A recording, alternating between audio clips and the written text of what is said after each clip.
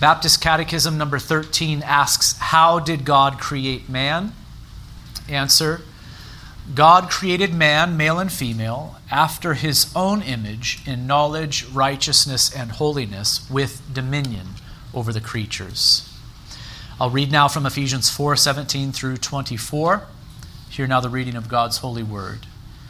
Now this I say and testify in the Lord, that you must no longer walk as the Gentiles do in the futility of their minds. They are darkened in their understanding, alienated from the life of God because of the ignorance that is in them, due to their hardness of heart. They have become callous and have given themselves up to sensuality, greedy to practice every kind of impurity. But that is not the way you learned Christ, assuming that you have heard about him and were taught in him, as the truth is in Jesus, to put off your old self, which belongs to your former manner of life and is corrupt through the deceitful desires, and to be renewed in the spirit of your minds, and to put on the new self, created after the likeness of God in true righteousness and holiness. This is now the reading of God's most holy word. May he add his blessing to the preaching this afternoon. Our catechism is presenting to us what the scriptures teach about God. We have learned about what God is. God is a spirit, infinite, eternal, and unchangeable in his being, wisdom, power, holiness, justice, goodness, and truth.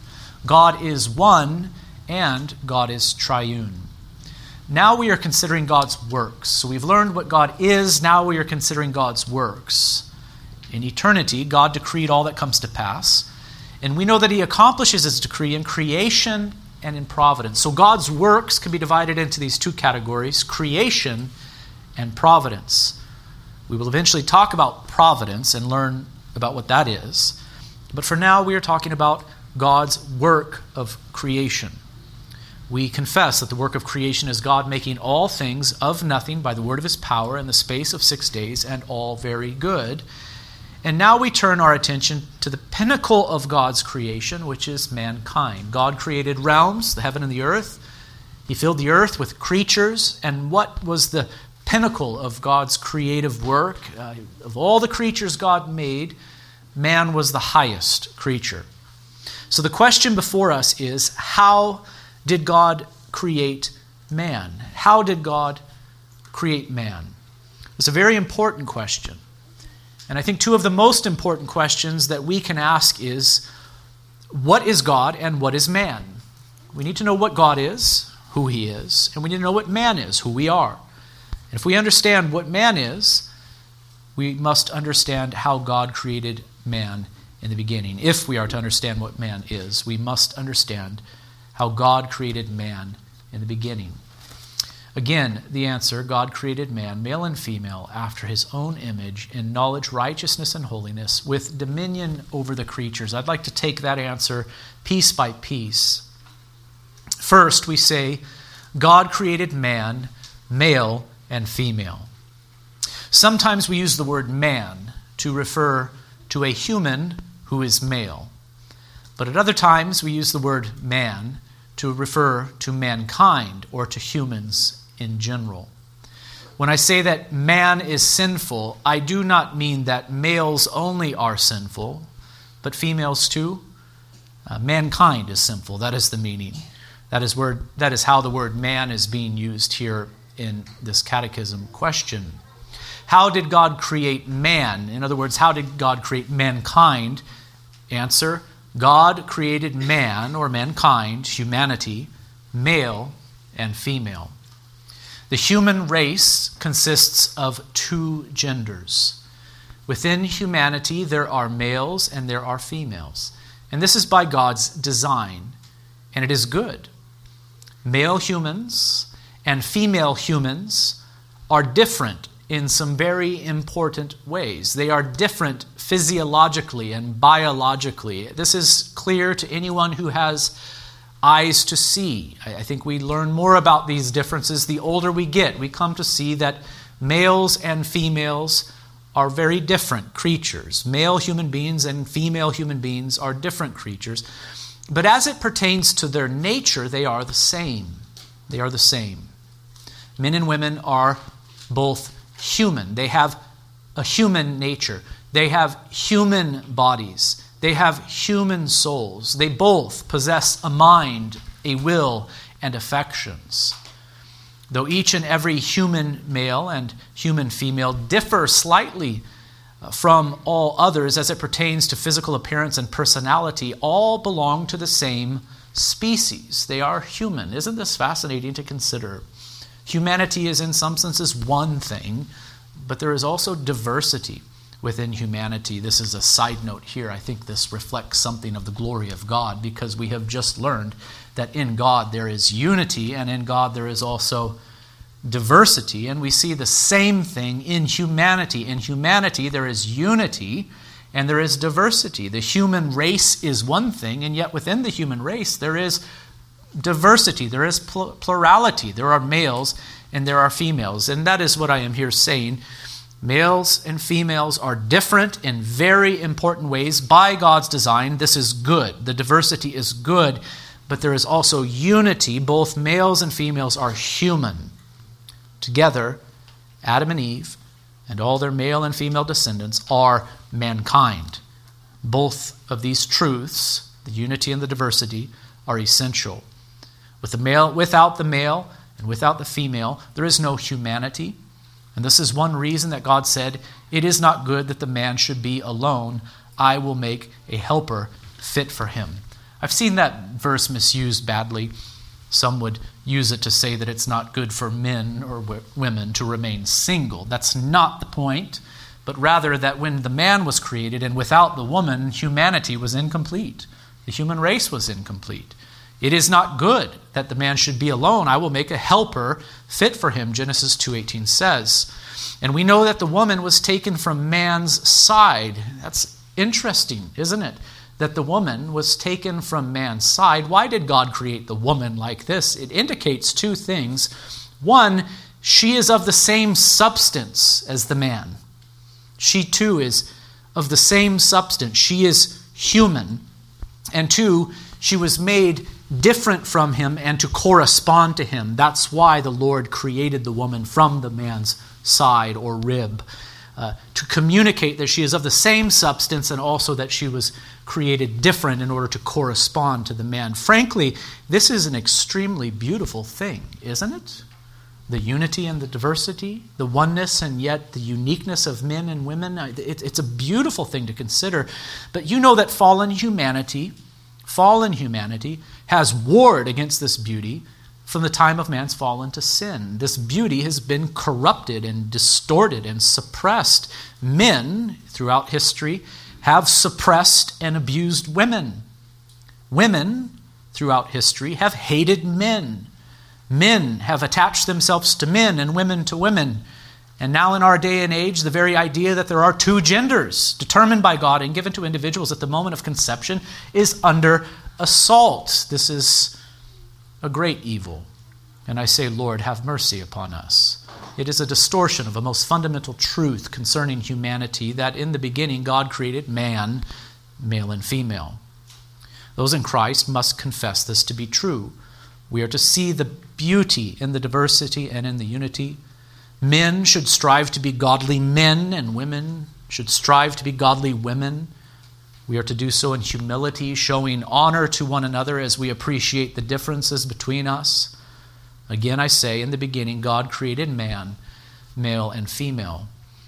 Secondly, we say after his own image. God created man, male and female, after his own image. Note this, both male and female humans were and are made in the image of God. What does it mean that men and women were made in the image of God? It means many things. Too many things for me to address this afternoon. In brief, I say humans were made in such a way that they can relate to God. We have the capacity to know God, to worship him, to serve him. The other creatures cannot do this in the way that humans can. Humans were made in such a way that they can imitate God. For God is holy, humans can be holy too. God is love, humans can love. God is good, humans can do good, etc. We are volitional creatures, meaning we have a will. God has a will and we have a will, and we are able to imitate our Maker. God is moral and we are moral creatures too. We have this capacity to know God and to imitate him, to obey him. Humans are made in such a way that they can represent God on earth by doing his will. Being made in God's image has little, if anything, to do with our physical makeup, by the way. Being made in God's image has little, if anything, to do with our physical makeup. It has everything to do with our spiritual capacities. We were made to know God, to worship, and to serve him as the pinnacle of his creation, made in his image. Thirdly, we confess that God created man, male, and female after his own image in knowledge, righteousness, and holiness. These three descriptive words are very important.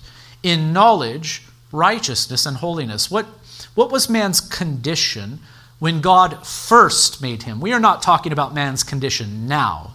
We are talking about man's condition when God first made him.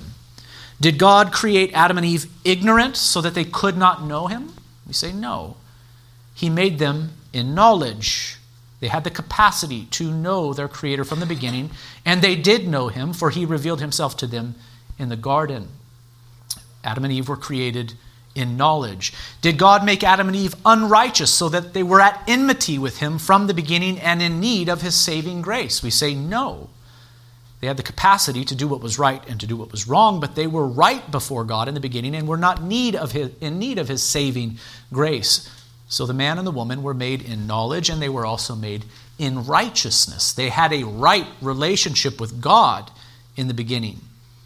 And did God make Adam and Eve impure or corrupted? Was there something flawed about their nature? Was there something tainted about them? We say no. He made them holy. Again, I say they were made with free will so that they could choose the right path or the wrong path, and we know where this went. But they were not made impure. They were not corrupted. They were made holy. God created man, male, and female after his own image in knowledge, righteousness, and holiness. And all of these things are summed up neatly in the words of Genesis 1:31, where God, after making all things, including man, said, "It was very good." And there was evening and there was morning the sixth day. So everything about God's original creation was very good. Man himself was created in knowledge, righteousness, and holiness. Lastly, we confess that God created man, male, and female after his own image in knowledge, righteousness, and holiness with dominion over the creatures. This last little phrase here speaks to the purpose for which man was made. With dominion over the creatures, our catechism says. That little phrase, with dominion over the creatures, is more important than you might realize.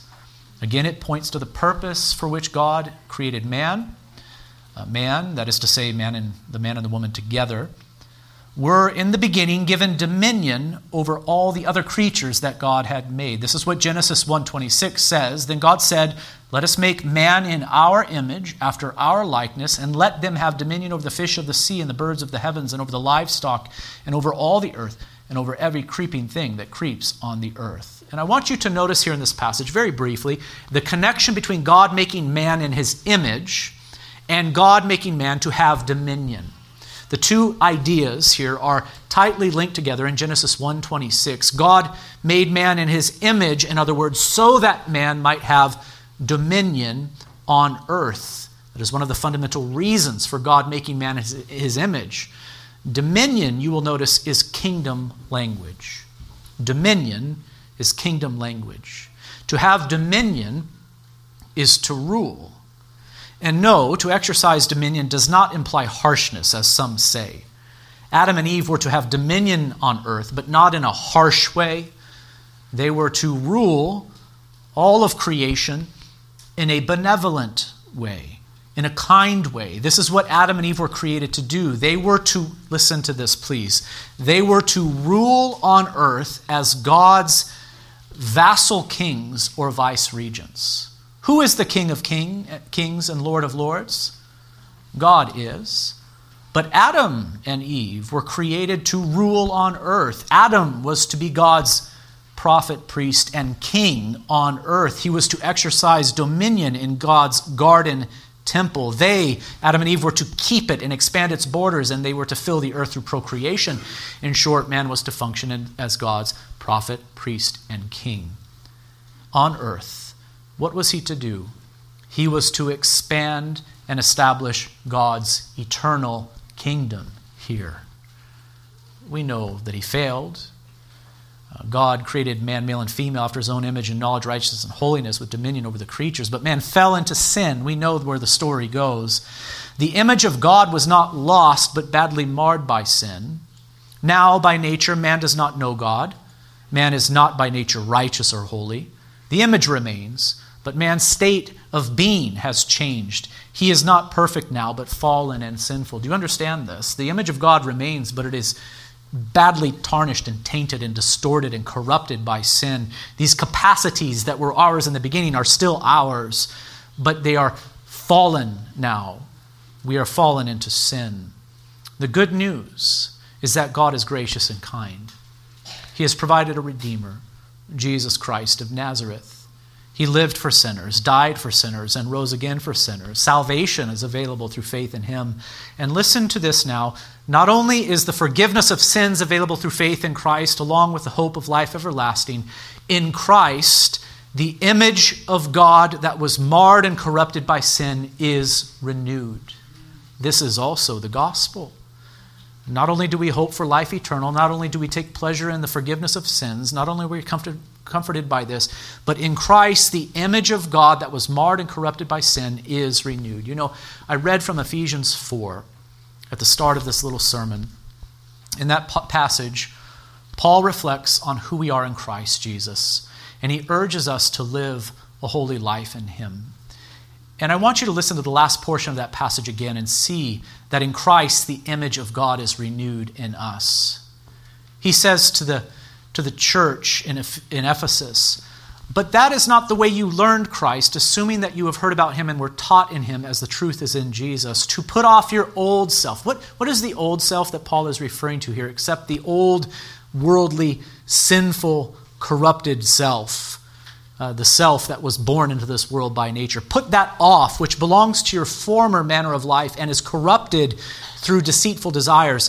He says to the Christians now in Ephesus, "And be renewed in the spirit of your minds, and put on the new self, created," creation language here, right? "Created after the likeness of God," image of God language here, "in true righteousness and holiness." I don't know if you were able to pick up on this as I rapidly read this text, but when Paul considers what has been done to the Ephesians when they were united to Christ, he's using creation language, he's using image of God language, and he is saying to them, in Christ, the thing that has been lost at the fall is renewed in you. You were created with perfect knowledge, righteousness, and holiness in the beginning. Adam was. That was lost and corrupted, but in Christ, all of that is regained. You are to, again, quoting Paul, you are again to be renewed in the spirit of your minds. You are to put on the new self, creating after the likeness of God in true righteousness and holiness.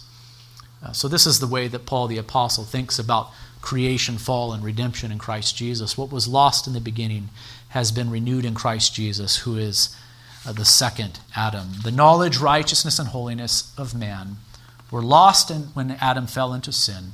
In Christ, the second and perfect Adam, they are restored. We must be found in him. And when we are found in him, let us be sure to walk in him to the glory of God Almighty. Let us bow for a word of prayer. Father in heaven, do teach us who you are, and teach us also who we are. It is good for us to consider what you made us to be in the beginning, and we do confess that it was all good when you made us. It is also important for us to consider who we are now, having fallen into sin with our federal head Adam. We thank you for the grace of Christ. We thank you that you have renewed us. I pray that those in Christ would walk according to the new man in them. We pray that you would help us to do that very thing. In Christ's name, amen.